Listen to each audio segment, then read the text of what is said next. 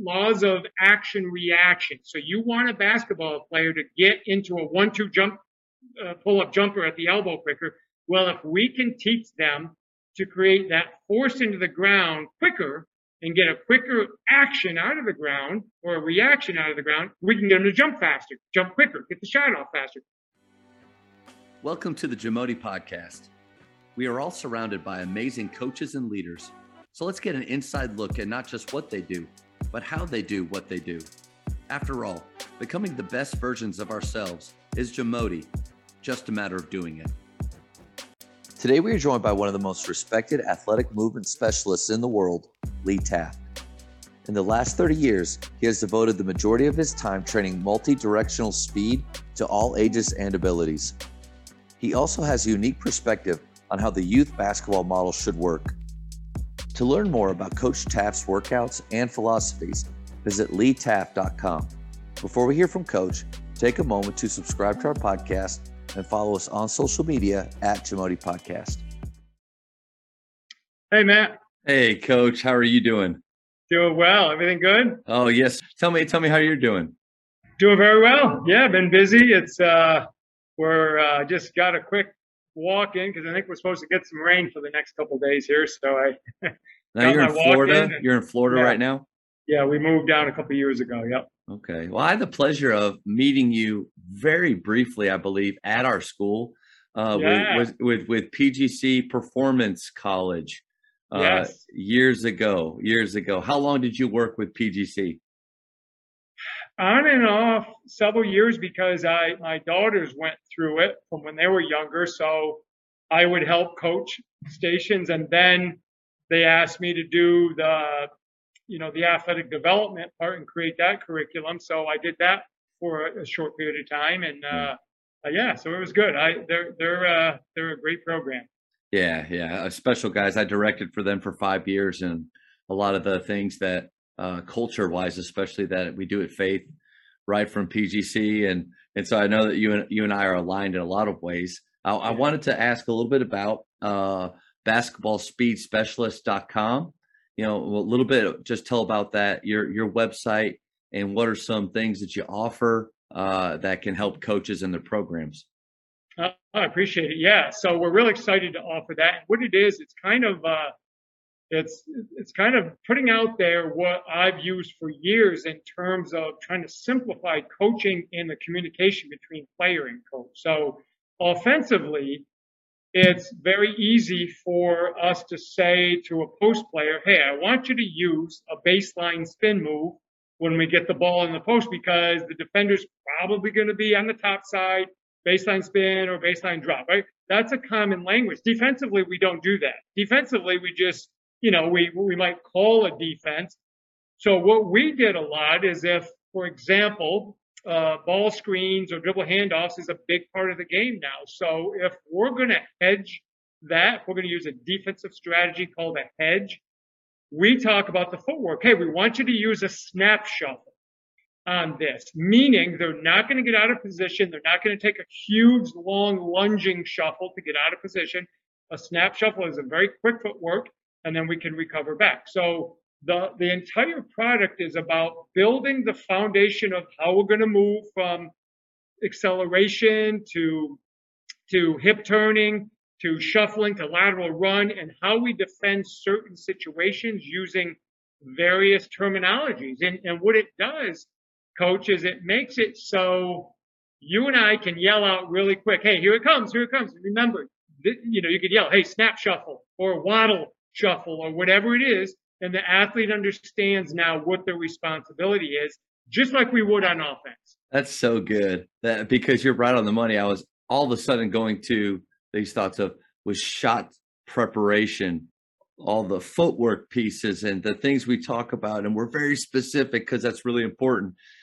There's a whole other side to the game where, man, how vague this is probably my coaching on defense. Move your feet. Like right. That's all I give them. It's so I definitely see the need for that. Well, it's funny because I'm watching the NIT championship last night, Xavier and Texas A&M, and I'm watching a couple guys get some cheap fouls, and I'm sitting here thinking, that's just high energy players sometimes doing what they do, they're competitive, but it also can be practiced. It can be routinely practiced so it becomes a part of their DNA.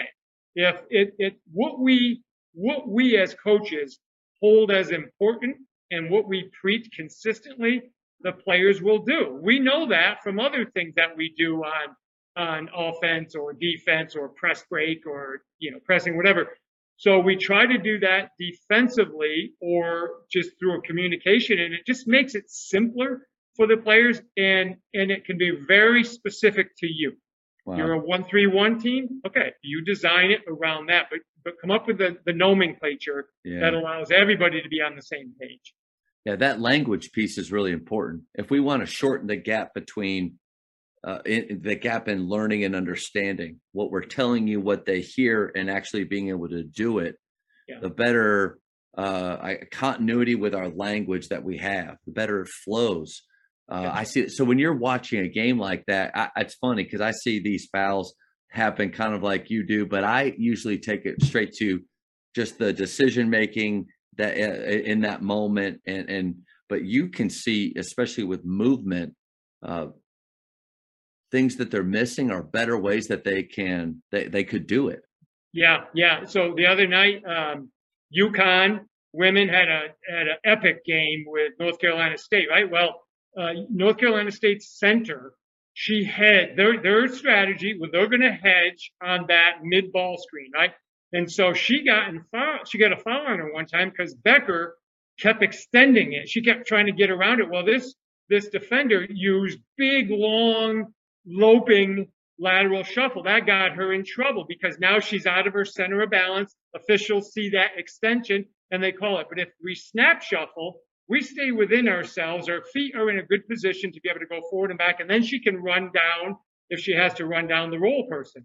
So I'm watching it and I'm saying, there it is right there. That's the communication piece we got to get. Not that players are going to do everything perfect all the time. We know they're not. But if we can get the odds in our favor, that's how we win and lose games when we're, especially if we're talented. Well, you're talking about making your practice better. Yeah. We want to practice perfectly, right? We know that's not possible, but as close to that as possible. And how many of us, especially on the defensive side, are way less than perfect and could be way better with how we're teaching an action like a hedge. But I mean, at the moment when we most need it, we can't be yelling it out. They just have to instinctively do it right. And right. I think you're nailing something really important. It's well, thank you. And it's fun for me because my background is as a teacher. I enjoy the pedagogy, the teaching of skills. I enjoy breaking it down and making it easier. But what I realize is context matters. So I could do a Zoom PowerPoint with my basketball team, and they would kind of get what I'm saying, but it's not going to matter until I get them in practice and they make the mistake, and then I can immediately come back to that spot, correct them, give them the language. This is why we do it. It's just like you said earlier. If I shoot a shot and my elbows are out of position and I push it and whatever, I can come right back to that and say, well, here's why. So when athletes have context, learning goes up. We know that even from the classroom, right? But especially in a kinesthetic event like basketball, if they can feel it and then connect the dots, man, learning is going to go up exponentially. What daily habits set you up for success? The first and foremost one is the word habit's critical in my daily life because I am such a creature of habit because it opens up space in my brain because I just do things automatically. So I'm one that wakes up very early. I work out early. I have a routine when I get up. These are things that I do. And then I come out here where I am right now in my garage. This is my, we call it the speed cave, but I have all my equipment and all my stuff and I train early before anybody's up. And that sets me up for a really good physical day and an emotional day because the exercise just increases my thought process. I think better when I have a good little workout in. So that habit is really important to me. And then from that point on, This is one thing that I created as I've gotten much older and have been involved with this for a long time. I try to accomplish things before noon. And that doesn't say that I don't have many things after noon that I'm responsible for. But in terms of things that I want to get done in my business, the habit that I created over the last couple of years is I try to get things done early, which makes me not waste time early. So whether it's writing a blog, doing a podcast, one of my own little podcasts, I've changed how I do that. Um, doing my social media connections with people and getting educational videos out. I try to do stuff early. So what that's done for me is it allows me to have a standard of work pace, and then it gives me the freedom in the afternoon to do what I want to do additionally. And I've kind of at first it was hard for me. I'm like, I gotta still do that. But then I realized, no, once I hit noon, the primary things are done unless whatever of importance has to be done after noon, whatever timing or whatever. But for the most part, my busy work, I try to get done. And I'm going to tell you, I get so much more done throughout the day, and I feel better after noon doing additional work because I don't have to do it. Isn't that funny? Yeah. If we don't have to do it, we'll do it. But if we have to do it, we're like, nah, I don't think I want to do it. It's like, so that's helped me. Those are the habits that have helped me a lot. And I'm trying to, I try to teach my own children that. And I have a 14-year-old son. My daughters are a little bit older. And I try to get him to understand that. When you get things done, it's not in the back of your head anymore. You're not like worrying about it. It's done. Yeah. So that's one of my main habits. Yeah, two things from that. One, you're so right on the money with like before 12, getting things done in the morning time. Yeah. I'm a teacher, and I do have a lot of flexibility in the morning, but I have these things that, like, whether it's reading or, like you kind of mentioned, working on, social media and doing some things. There are some things that I like to get done. And I'll tell you, if I don't do it in the morning, the afternoon time will come. And by the evening time, I realized, wow, the things that I really wanted to get done today, I didn't do. And I was distracted by so many little, oh, that's cool. Yeah, I'll work on that. Oh, the lot. Okay. And you're right on the money, but you have the discipline to get there. I think that's huge. Yeah. And, you remember Brian Tracy, right? Brian Tracy was one of the better motivational speakers, and organizationals, and goal setting was his big thing. Well, he had a book that was called Eat That Frog. And I remember reading that years ago. And he's saying, what can be worse than eating a frog? But if you have to, do it right off in the morning. Get it over with.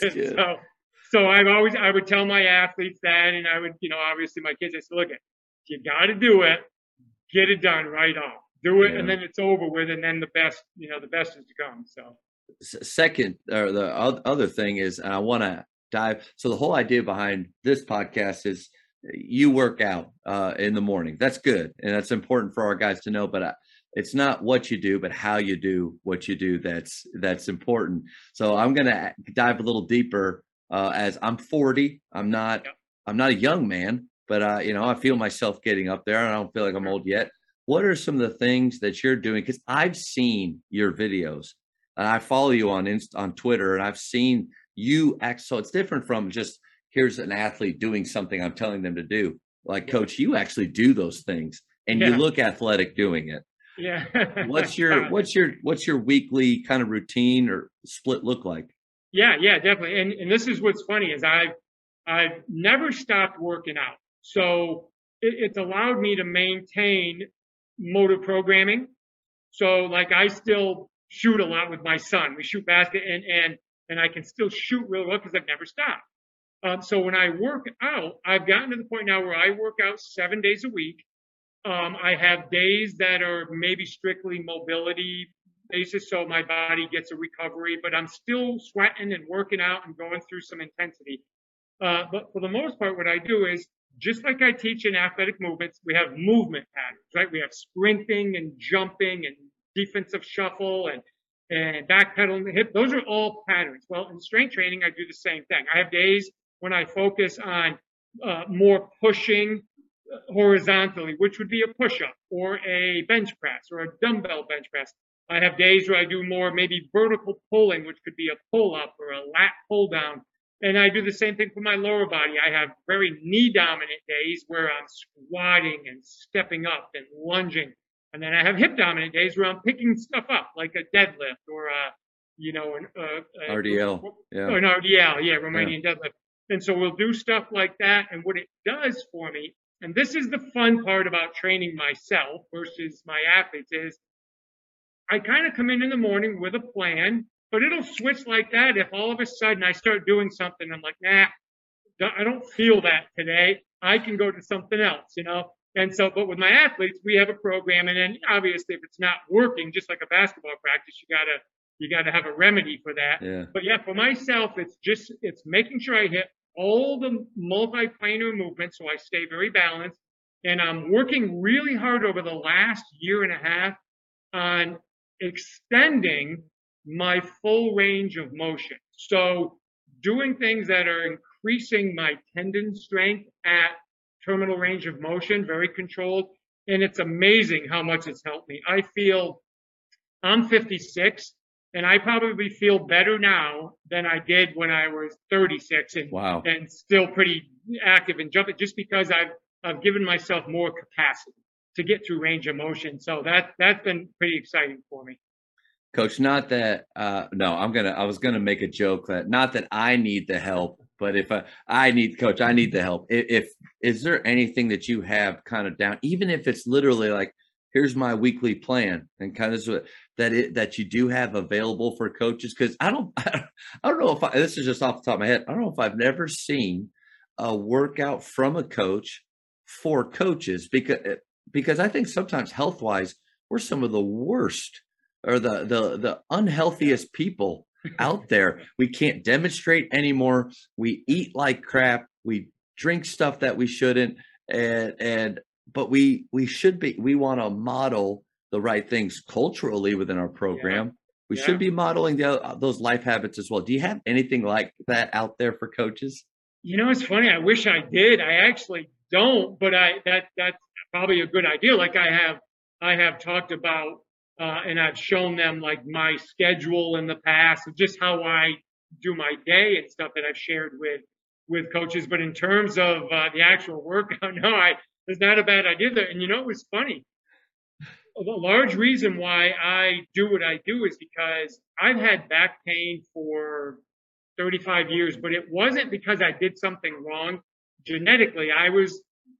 My spine I've got some scoliosis and some degeneration from it, but I have zero pain as long as I'm doing my exercises, as long as I'm working. So my decisions, when I used to just do the 16-hour days and I could hardly get up and my kids had to help me with my shoes, and it was finally, I have to prioritize me. Yeah. And then that allows me to help my people around me, my athletes, my other coaches, or whoever I'm mentoring or whatever. Because when I couldn't move, I wasn't myself anymore. So that's partly why I do it. It just allows me to stay very healthy and feel good.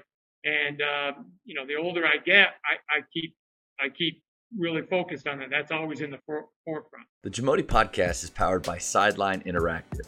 Sideline Interactive is the leading manufacturer for high-quality, innovative scoring tables and LED video display boards that help coaches and schools bring more excitement to fans, create huge fundraising opportunities, and make their jobs easier. Visit sidelineinteractive.com to check out their amazing products. What are some opportunities for kind of learning and growth that you've recently found? Some people that you're really into right now or enjoying kind of following? Yeah, so from a standpoint of strength and conditioning, I'm revisiting stuff with a guy by the name of Charles Poliquin, who passed away, not too long ago. He's probably the most decorated strength coach ever. I read something the other day. He had like 260 something Olympic medalists that he worked with, and I mean, I've never heard of anybody have that many, right? And because his thing is he's done it in this, and I have a point to mentioning him, but he's had it from judo to figure skating to skiing or to anything.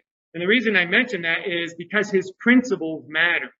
So a lot of my following right now, whom I'm following, is I want to know their principles, because we can, if we have solid principles, like we're watching Coach K possibly have his last hurrah tomorrow night, right? Yeah.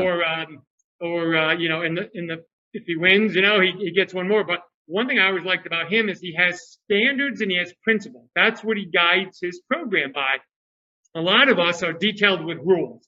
This is a rule, and this is what has to happen. He's like, rules can get messy, but standards are standards. Principles, if we live by the principles. So Charles Poliquin, his whole training is about principles. And if we follow the principles, we can put our own system into that. And that's what I like. So he's a guy I'm following. And obviously there's many other people that, may not be as well known. A guy by the name of Bill Hartman, who's a good friend of mine, incredibly intelligent, a physical therapist, but also a strength coach, very principle based on how we breathe and how we move based on breath, how we get rid of pain based on that. So I follow people like that. And that's just been great for me. And I enjoy that process. I was just, what Charles, how do you say his last name? It's Poliquin. Poliquin. I think in the Tools of Titans that Tim Ferriss wrote, he was one of those guys in that. And he would talk about, you want bigger biceps, squat, like how the squat would help everything. And interesting guy for sure. Yes, definitely. Your own program that you run, you talk about following some other guys, you have your own program. What are some of the standards and pillars in your program? Yeah, the one staple that I have built my movement competencies off over the last 30 plus years is I base everything off laws of movement. So people will say to me, Lee, you do the same thing all the time. I'm like, well, because gravity hasn't changed yet. Until gravity changes, right? That's a law. We know gravity affects me a certain way, so I fight against it, right? Or laws of action reaction. So you want a basketball player to get into a 1-2 jump, pull-up jumper at the elbow quicker. Well, if we can teach them to create that force into the ground quicker and get a quicker action out of the ground or a reaction out of the ground, we can get them to jump faster, jump quicker, get the shot off faster. Same thing if I need them to run the floor faster. So we base it on that laws of acceleration. We have to have where we're going to push. If I want to go in a direction, I have to push in the opposite direction. So that applies to my defensive shuffle. That applies to a lateral run if I'm trying to cut somebody off going baseline. And when I talk to athletes on that, I make it very bare bones basic. I use my hands and I say, you want to go that way, apply force that way, right? And if we can do that with the proper stance or the proper foot position, we're going to get quicker immediately. So my training program is built on those principles or those laws of human movement that really don't change a lot. They just adopt or adapt to the scenario. If I'm going vertically, well, I don't want that wide defensive stance. I need my feet underneath me so I can be like a rocket ship and push my fire down so I can go up, right? Yeah. So those are the basis of my program. And if I were to dive into the actual biomechanics or the limb movement for your listeners, if we're doing a defensive shuffle to the right, my backside leg pushes my body that way while my front side leg actually opens up. And you'll notice defenders will open that front side foot, often pull with their heel. Well, rather than disagreeing with that because we think something differently, ask why. Why would the body? Well, then we can go back to fight or flight. When I'm afraid and I want to escape from something, I push and I open so that I can run and go. Well, the shuffle isn't my fastest motion, but it might be the best motion that I can use. So all my techniques are based on these principles of motion. What does biomechanics look like in various situations? And it keeps it very cut and dry for myself. And then I can obviously communicate that easily to my athletes.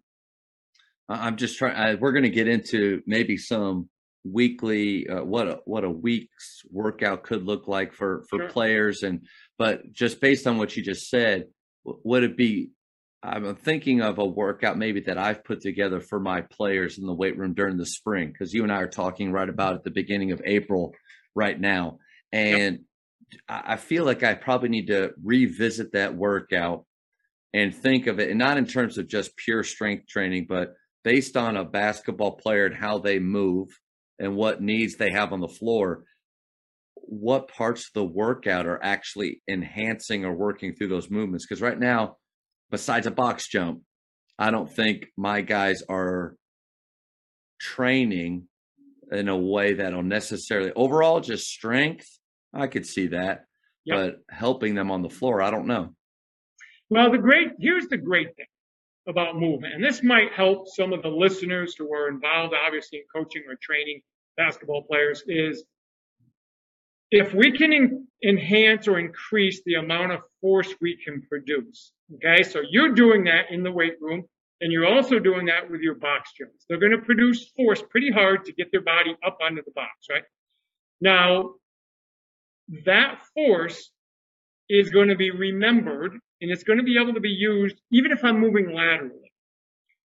And the great thing about basketball is it brings out those patterns just by the nature of the sport. So if I'm playing basketball, I know I'm going to move laterally. That's just the nature. If I was a track athlete, I would be concerned about that because my sport makes me go linear. But in basketball, the minute they play pickup or they play 3-on-3 or whatever, they're going to shuffle. So they're going to build that. Now, the strength training that you're doing in the weight room and the box jumping and whatever other, maybe some medicine ball work or whatever, that is going to be utilized into those patterns.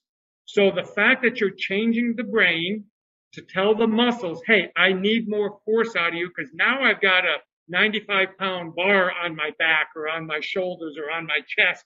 Now I need more help. I need more recruitment of these muscles. Well, that doesn't get forgotten when you get to the basketball court. So that's the good thing. You're going to cover more bases than you think. Yeah. But if you want to help them, let me give you a really simple way, because we did this with our teams, okay? If I want to enhance the force production, shuffling laterally, which also means I can laterally run faster, I just took a simple elastic band. So if we took something like this, okay, an elastic band, in which I had enough for my team to get into partners, and each one had them, we put it around their waist, and we would have them shuffle across the lane. So if you were doing it, coach, I had the band around you, I'm resisting you, I resist you along as you're moving into your defensive shuffle across the lane. And then I get on the other side of you and you use your other foot to shuffle across. Do a couple reps, a couple sets, and then I do it, and we alternate. That is a very specific way to increase force production in the shuffle pattern. As we're in the weight room, you're improving force, you're improving, the ability to handle some heavier weights and stuff, which is all very good. But if I want to make it specific, that's all I have to do. A $15 tubing, put it around their waist, and then they can get some specific application. I've also obviously been a part of some workouts myself where I do that, and I've watched other people use tools like that, specifically with like the lateral shuffle, having a band around their waist. I've seen some very slow patterns in movement, and then I've also seen some where they are going full speed back and forth. What's the difference? But like, what's the reasoning behind going slow versus full speed like that? Right. So if you're going to go slow, it's a different pattern than it is if you're going fast, because a shuffle done at full speed uses so much mass and momentum forces. It becomes easier the more they move, as where if I go slow and the resistance band is fairly heavy, like sometimes people will doing it pull a sled, like they'll pull a sled on turf, or they'll use something on a basketball court and put towels underneath it so it slides with some weight. If you go slow, what you're doing there is you're increasing your maximum force output for that exercise over a longer period of time. As where if I shuffle with my body weight, I reach that maximum force output for a split second. And then once I start moving, momentum takes over. The band, the heavier resistance, allows me to hit that multiple times. So that's really the difference. Both of them are great. Okay. But if you want to improve the pattern, you need to do it at maximum speeds. That's how the actual coordination of the pattern is going to get better. So yeah, that's how you would do that. Coaches, the Jamodi podcast is powered by Ballology. What's your BSA score? The Ballology Skill Assessment is the only verified skills metric endorsed by the NIA and NJCAA to discover and develop the best talent for your team. This 10-minute, 100-shot test can be taken for free today on the Ballology mobile app. Elevate your game.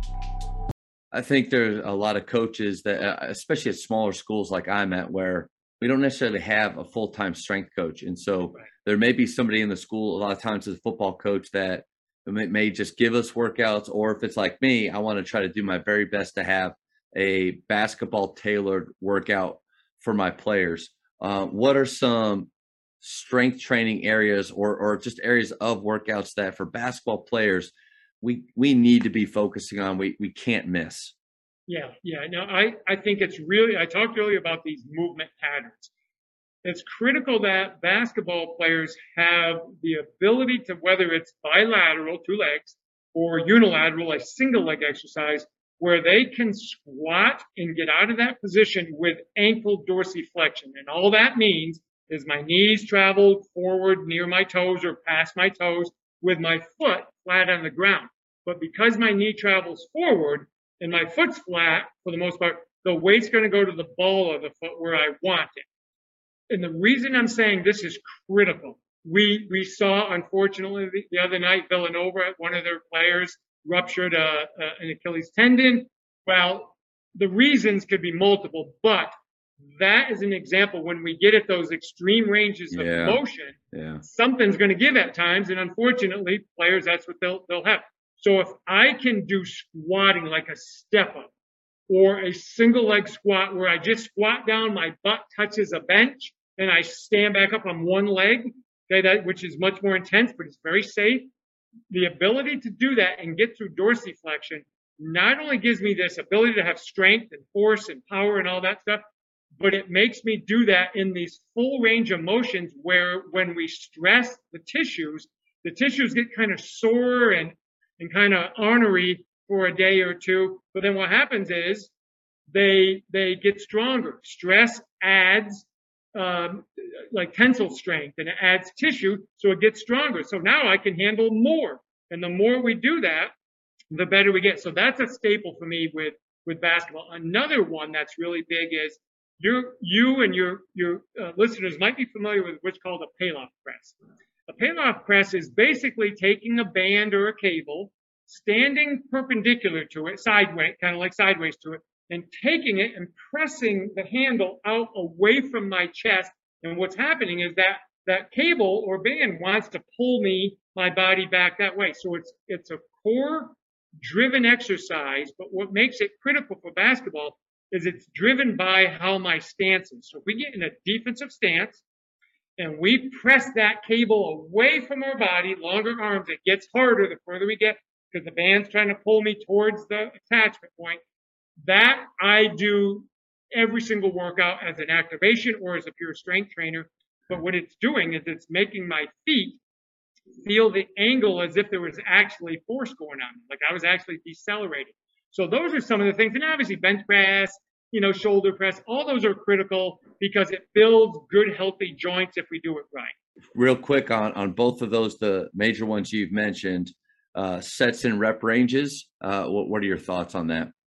Yep. So I think anytime you're in the 5 to 8 range, you're safe.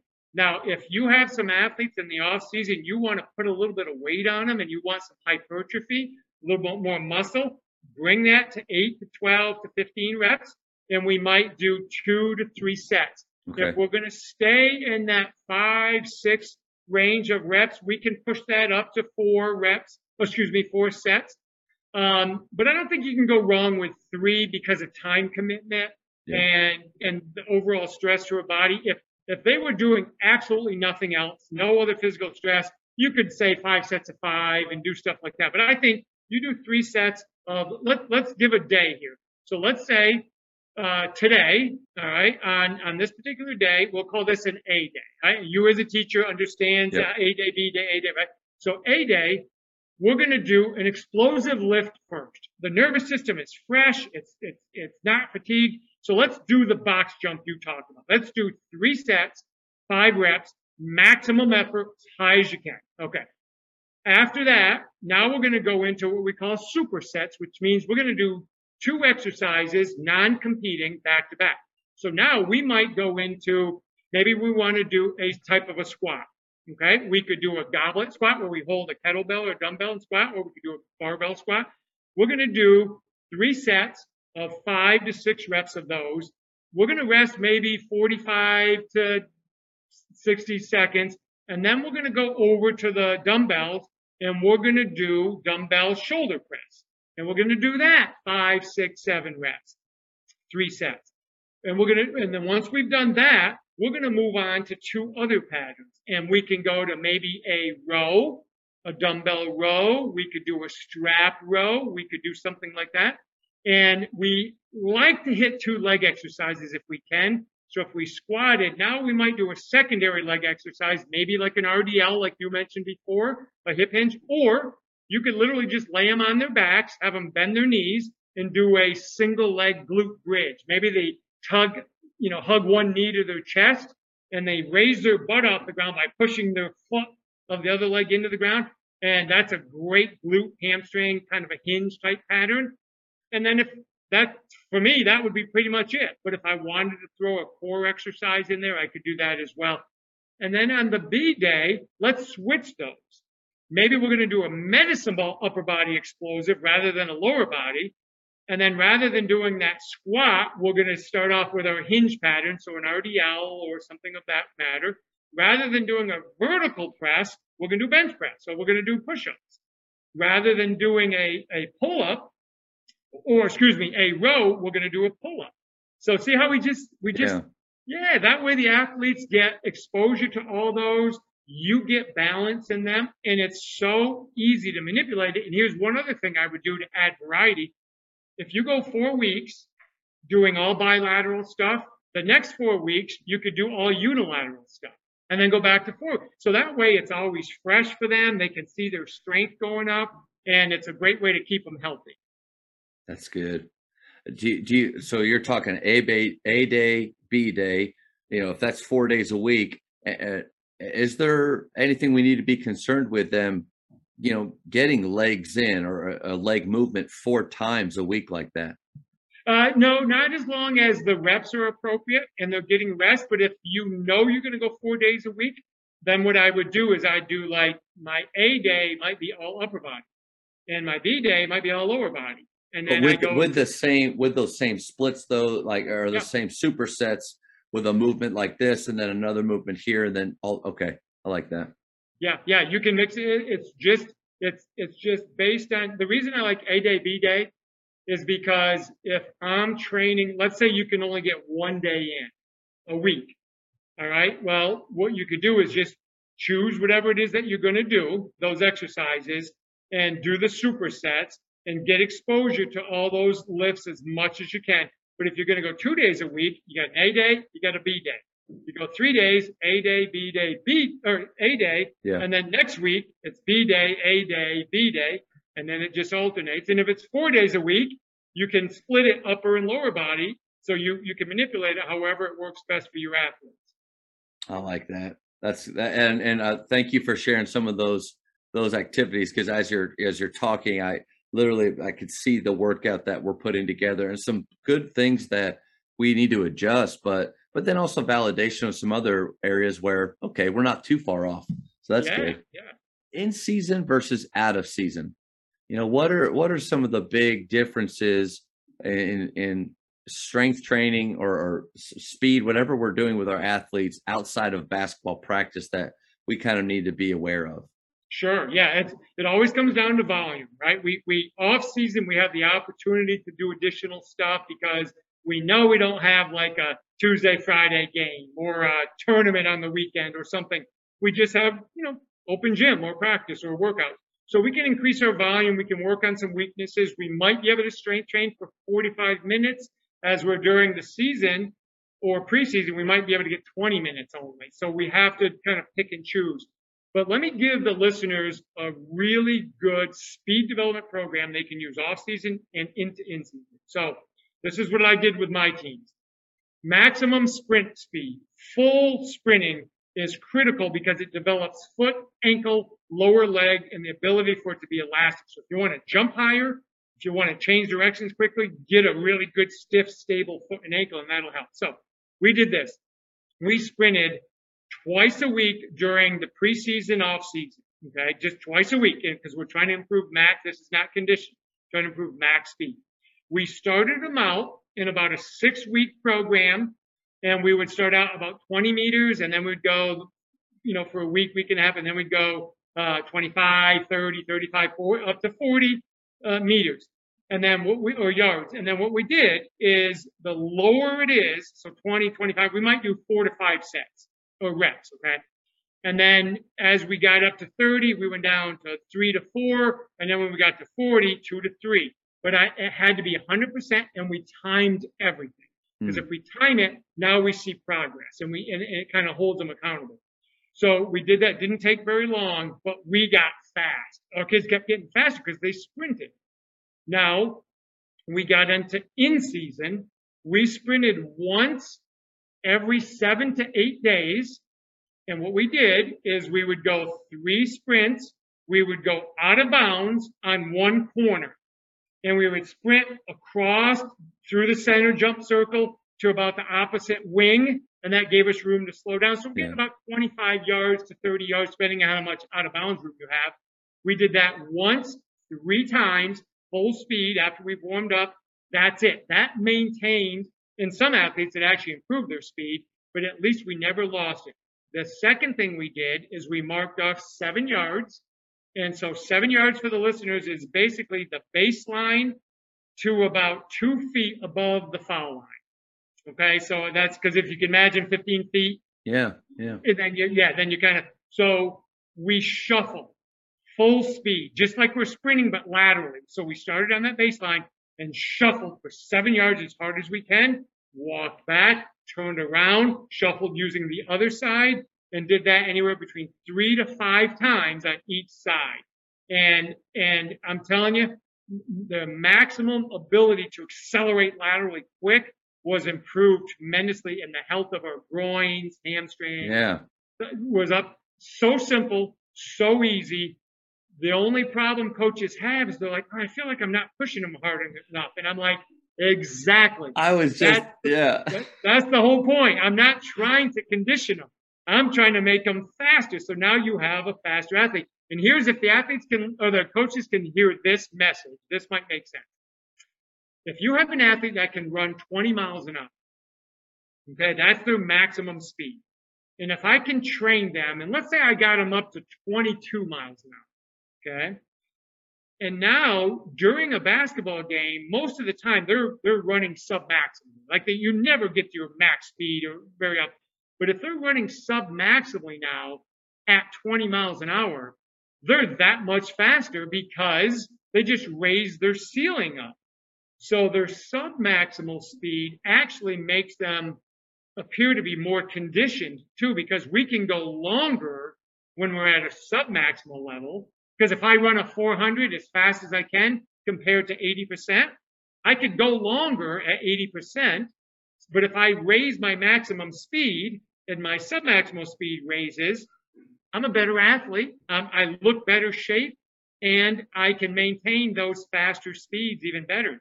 So when you look at it that way, you're like, it makes sense. Let's raise all that level of speed because their sub-maximal speed goes up. To me, that's a pretty big mind shift from, I think, maybe from what we just have seen on social media or YouTube, maybe from how we were coached, which is if you're not breathing hard and if you're not bent over and dripping in sweat, you're not working. You're not getting better and faster. What's the balance there between, because the moment you said, just to be transparent, the moment you said we sprint 3 times, in my head, I thought, that's it? Like, that's not enough to get tired. Yeah. But yeah, speak to that shift where Yeah. what's the balance? Definitely. So believe me, we get our kids in shape. My teams have always been a full court type of team. We press, we run. So we're in good shape, and if we construct our practices right, we're going to get there. And our off-season stuff was very much ball dominant, but at high amounts of volume. So we got in shape. It was just very specific for them. But if I need to get faster or stronger, power lifters are the strongest people in the world, right? They only lift one rep. Okay, that's maximum force. So if I can sprint 3 to 4 times at this particular distance, 100% effort, my nervous system is changing. It's developing the coordination to move my limbs at that maximum speed. So if the coaches can change their mindset and say, listen, I can either have athletes that are incredible shape, but not real fast, or athletes that are just thoroughbreds. They're faster than everybody on the court, and they're in good shape. Which one would you take, right? Yeah. Well, the athletes that can run and jump are the ones that dominate eventually, right? Yeah. And the ones who obviously have skill and can shoot. But if we are extremely fast, extremely quick, and we get in really good shape, man, it's tough to beat teams like that as long as they have a good, skill set. And if you work with younger athletes, who dominates? The fastest athletes, the ones who can just run quicker, especially in the girls game. I coach girls a lot. When I had girls that were just fast, we just ran by people. It just defensively, offensively, you just change the game. Yeah. So when they look at it, don't think hard breathing.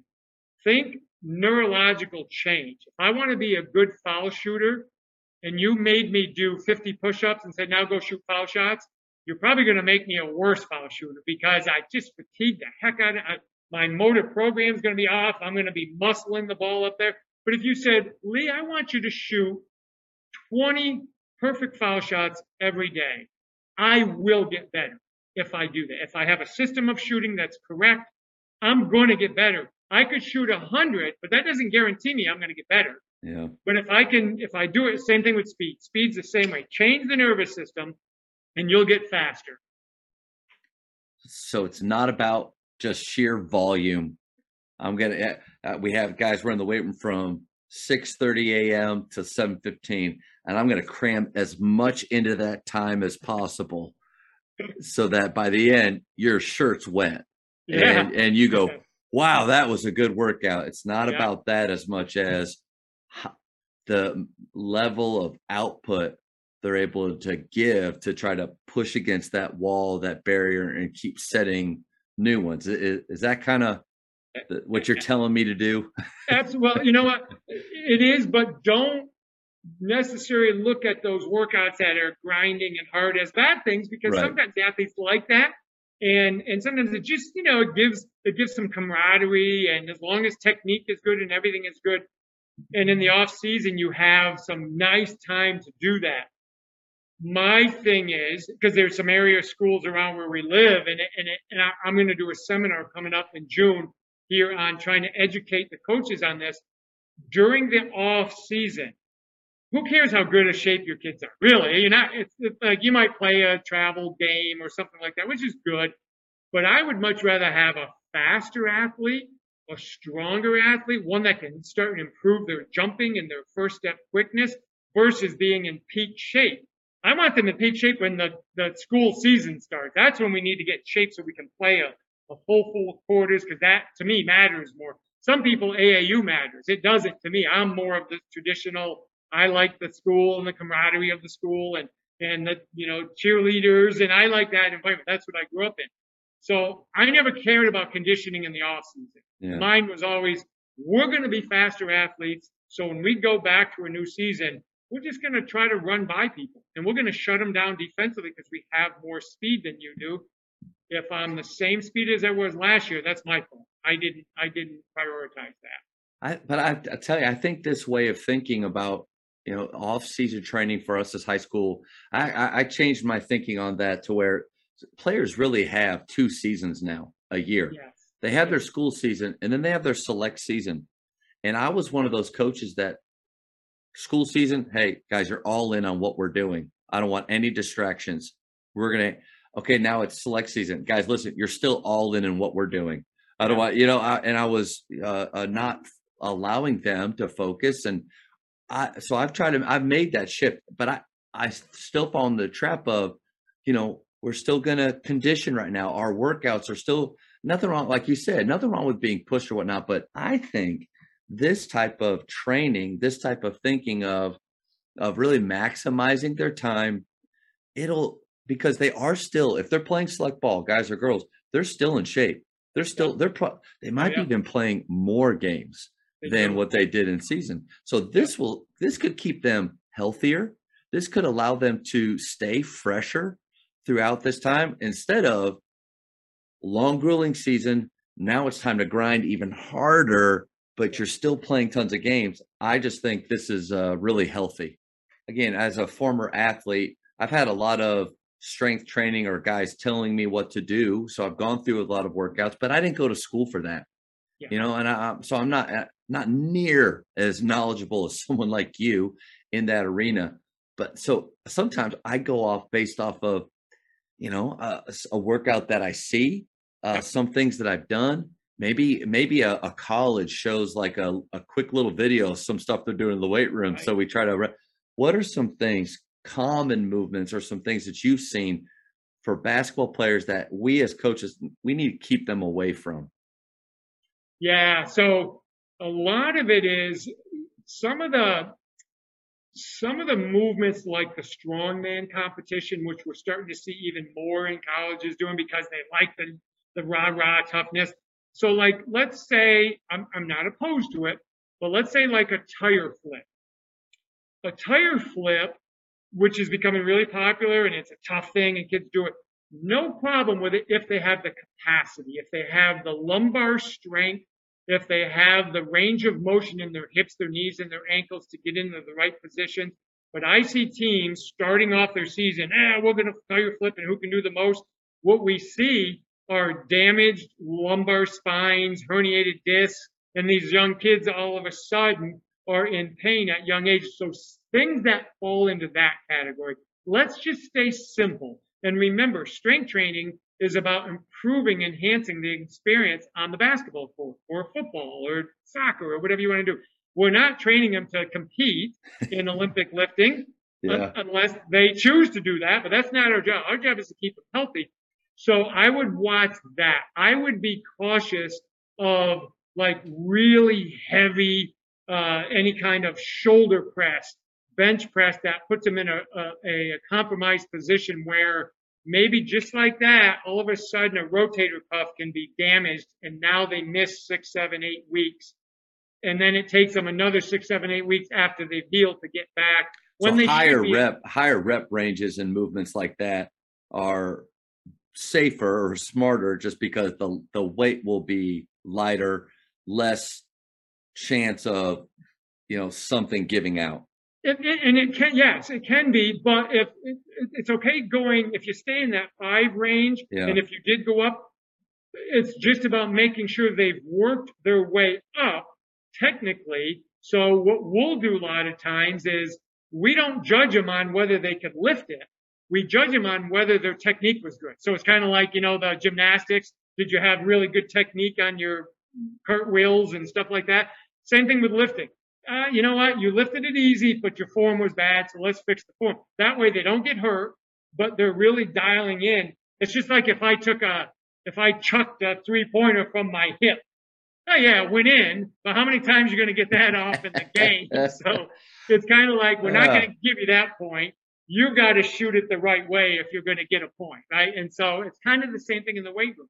Treat them as if they just need to gradually increase their force, their technique, keep them healthy, keep them feeling good, and more than anything, you want to keep them so they want to come back and do it again. Yeah. It's kind of like hitting a really good putt, even though you stunk the whole time in the golf, but the last hole you hit a good putt. Yeah, I'm coming back next time. Same thing. But you said something like the tire flip. In the weight room, you can adjust your weight to what's appropriate and to have good form. The tire is going to be heavy no matter who you are, how big you are, how small you are, it's the same, like unless you have different sizes of tires, which Exactly. most programs don't. There are one or two of them that they somehow found. And so they're flipping them. And yeah, little Timmy is trying to do what the 300-pound guy can do. It just made me think of I was training for a Spartan race.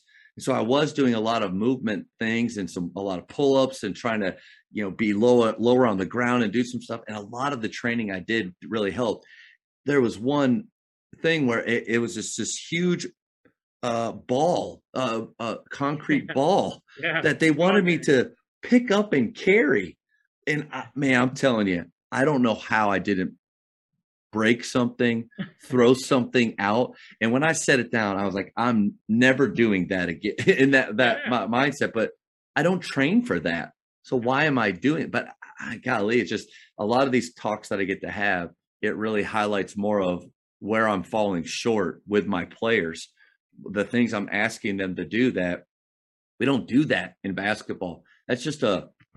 it looks That's cool right. and it makes me my videos look great and or I feel tough to my players. So I think it's great to Well, evaluate that. and I always say to players, I said, do you think Kevin Durant cares if he can bench press 200 pounds, 185 pounds when he can drop 35 on you in a quarter? I'm like, he doesn't care. And he's strong enough to do everything he needs to do on that point. Doesn't matter. Steph Curry's not the strongest guy in the world, but he's strong enough to play the game at a high level. LeBron was just, when he went through the line of being given genes, he was given, the best body genes. It's about being a healthy athlete, being able to perform at a high level and using strength to stay healthy and to improve performance, but improve performance in basketball, not necessarily in the weight room. We just got to use the weight room for the right reason. Coaches, the one thing that every team needs is confident shooters. The last 8 years at Grapevine Faith, our teams have averaged 354 made threes each season. I love getting to share with coaches how our shooters train and, more importantly, how they think. If you would like to enhance your shooting culture at your school, contact me directly at jamodipodcast@gmail.com. I'm going to share, if I can, I'm going to share something I think you'll find interesting. And it's approach that I used in my system of coaching my programs that I've worked with. And I've recently talked with a friend of mine who's an NBA strength coach. And he said, Lee, we're getting 19-year-olds that are having the same issues as guys that are typically in the NBA, they get when they're 29, 30, 31. They're getting them when they're 19, 20, because their AAU season is sometimes 3 times as long as their normal season. And then it's year round. So their bodies are getting so beat up that they make it through high school, they get into college, and you start to see these Achilles and these hip structure issues just because of the amount of density that's put into a day. So this is the system that anytime I've taken over a program, I've put in, and it always took some convincing. But I think when parents and athletes listened to the rationale, they understood it. So number one, we're going to improve skill. Got to dribble better, got to shoot better, got to finish at the rim, that's the number one. So we have a program for skill development. Number two, tactical understanding. You need to be able to understand how to make a pocket pass. You need to know how to throw a fade, how to come off a ball screen or a dribble handoff, a pistol action, or, we're going to have some tactical understanding. We're going to raise the bar on that. So now players, when a play breaks down, they can play. They can still do stuff. So tactical elevation goes up. So we have a segment of our off-season training that really hits that. The third one is athletic development. We have to become better athletes. So those 3 things we implement into our off-season training. And then what I would do is, rather than having my kids do a lot of travel basketball, but I told them, if you want to do that, that's between you and your mom and dad. Go do it. But let me explain, if your goal is to be a better player, I have a better solution, a much cheaper one, less time consuming. But here's what we're going to do.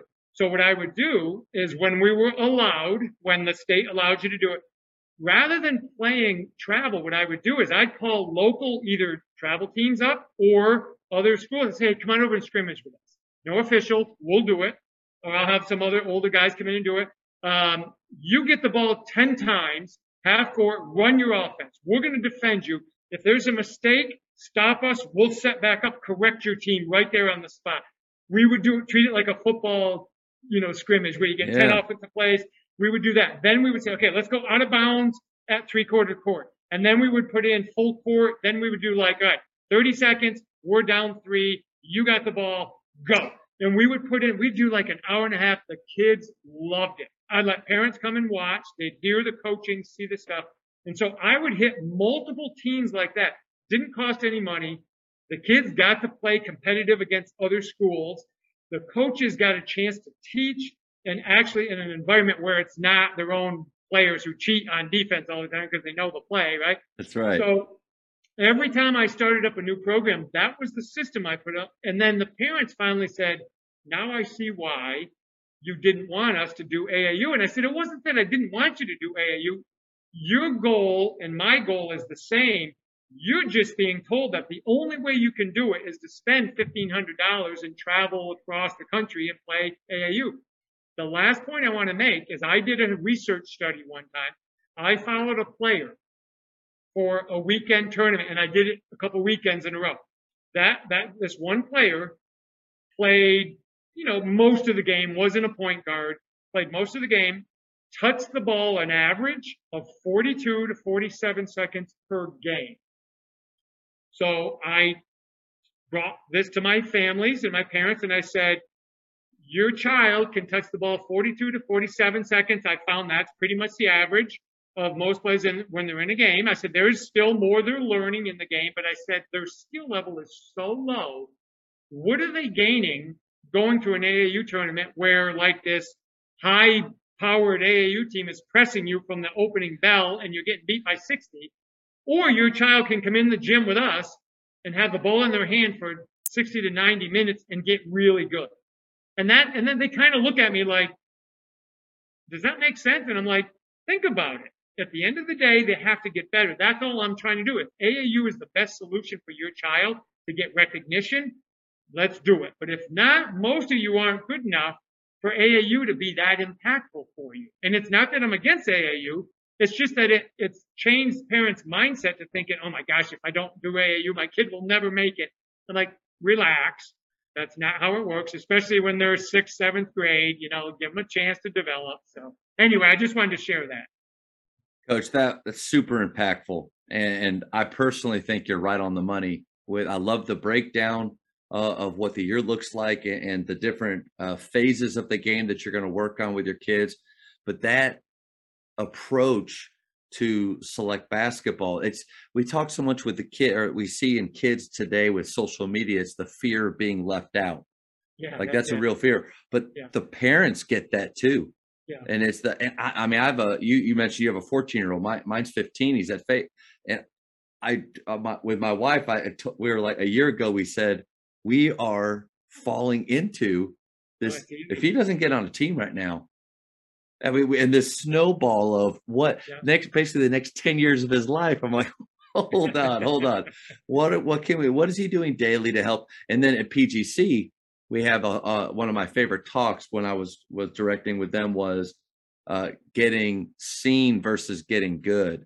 And there was a breakdown, just like you said, of weekend tournament, how much actually ball in your hand, and that whole idea of these kids we're trying to get exposure as a freshman and sophomore, but instead just getting exposed to how behind we are in the game. So you and I, and I would say a lot of high school coaches are very like-minded, but the parents and players that do happen to hear this, that was really important.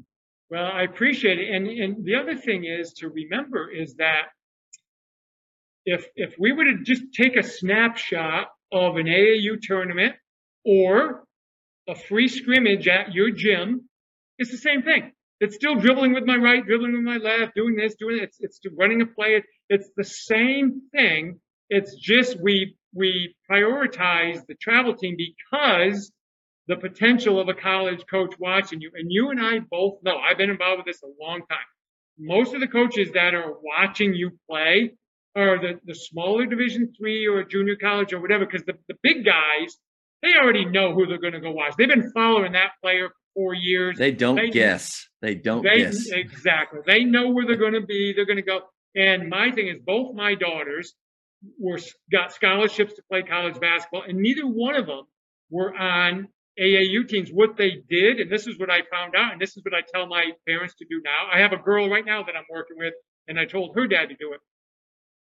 What I did is I told the local teams, look, if a couple of your girls get sick or can't go to a tournament and you need a fill-in, my daughters would be more glad to play. So they probably played multiple times, didn't have to pay because the coaches were just glad to get them in. They played in a local tournament and got their fill of competition. But the rest of the time, they're in the gym with me and other kids lifting weights, getting faster, working on their left-hand finishes.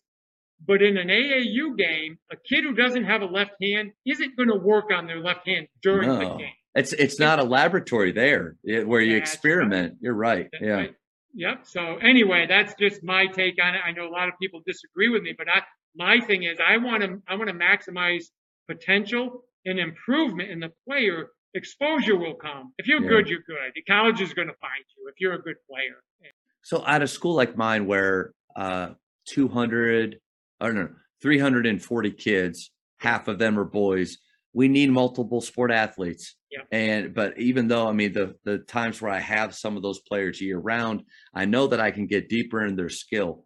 This question is more of, I love having football players come out because of their strength and athleticism, their aggressiveness that they have.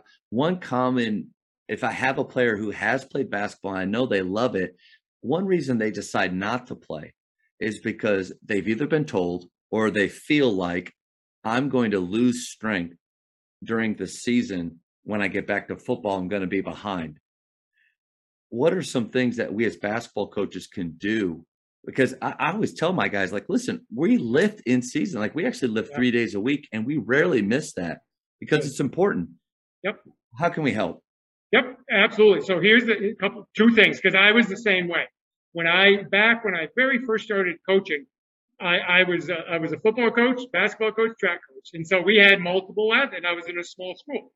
So it was funny because my football players would come out, especially like I had a couple linemen that came out and played basketball, and I said, "You got 5 fouls, and you're going to use them." And that's what I'm like. That was the advantage. So, well, what I would do with them is I'd say, "Listen, during this 3-month period of time, you're going to become a better athlete. You're going to get faster. You're going to get quicker. You're going to be more explosive. All those abilities are going to go up. The strength training we're going to do is not going to go down. You're just not going to be able to do as much of it, and you'll know that. You'll feel that in your body because the basketball practice is different than a football practice." So what I would do is we would choose 3 primary lifts for those kids.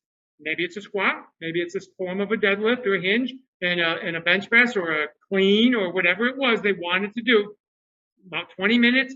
We kept them strong. So what we would do is go with those kids. A lot of times we'd go 3 to 5 reps, and we would push the weight fairly heavy.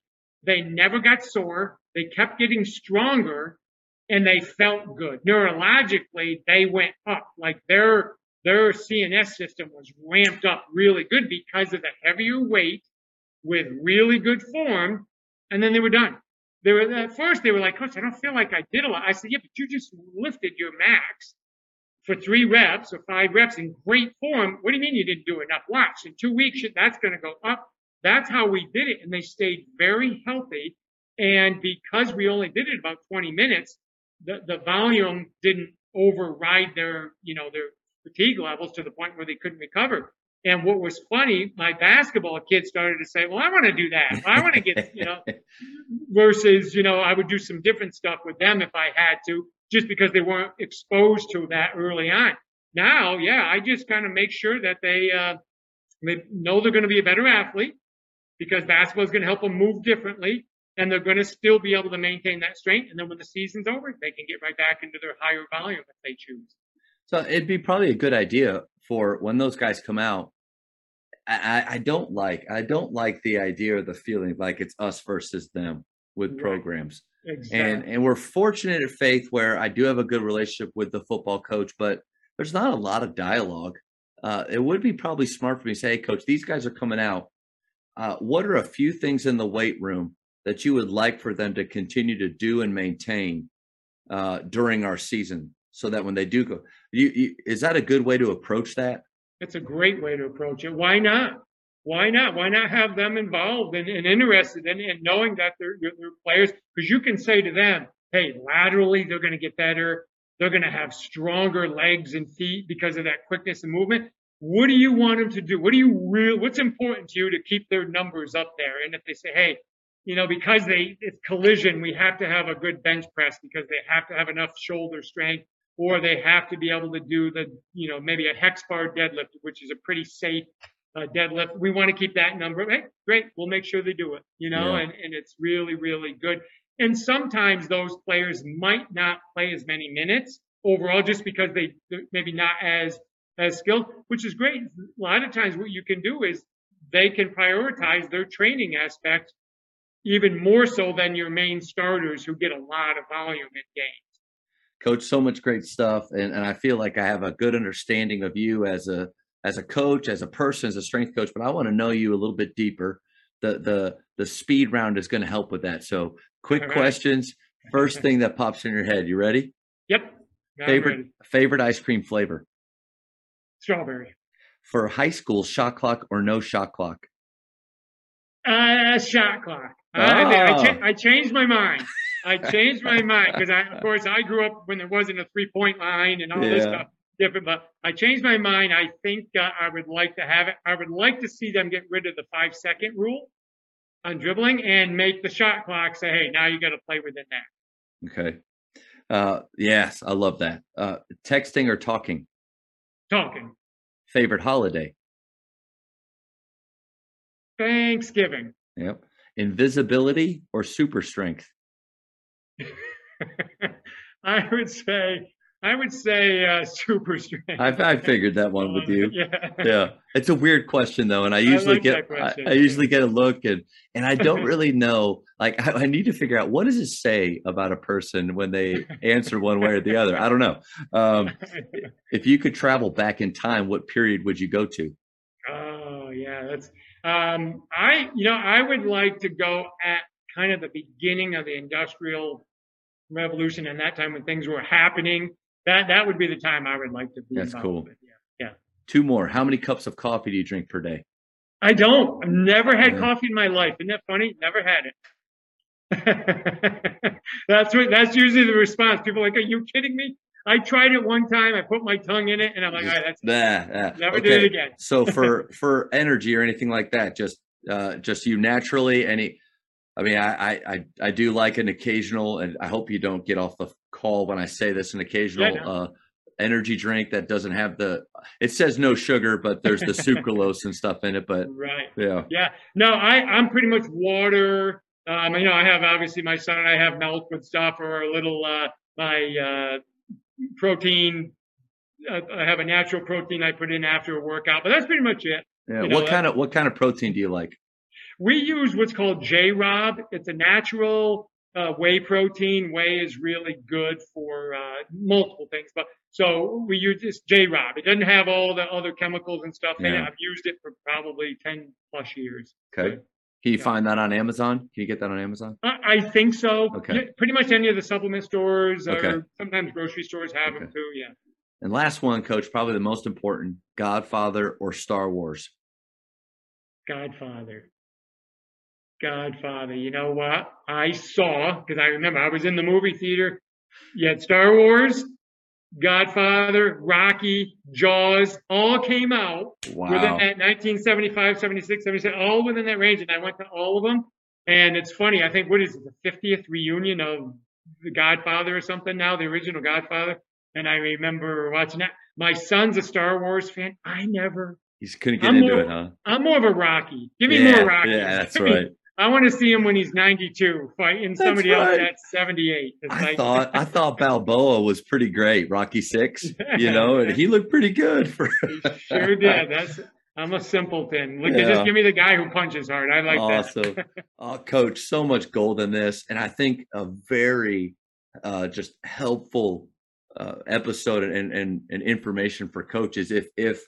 If they had any questions or wanted to contact you, how can they do that? Yeah, definitely. And certainly LeeTaft.com is easy. You can find me anytime. Any of the social media is at LeeTaft. I try to be active to help support any questions. They can reach me there. And if they want to come directly at me, my initials, LT at LeeTaft.com, they can come directly to me. That's not my business one. That'll come to me, and I'm always open to answering questions. Awesome. Coach, man, thank you so much for your time. This was incredible. Thank you, Coach. I appreciate it. Have a good one. Good luck with your teams. Thank you.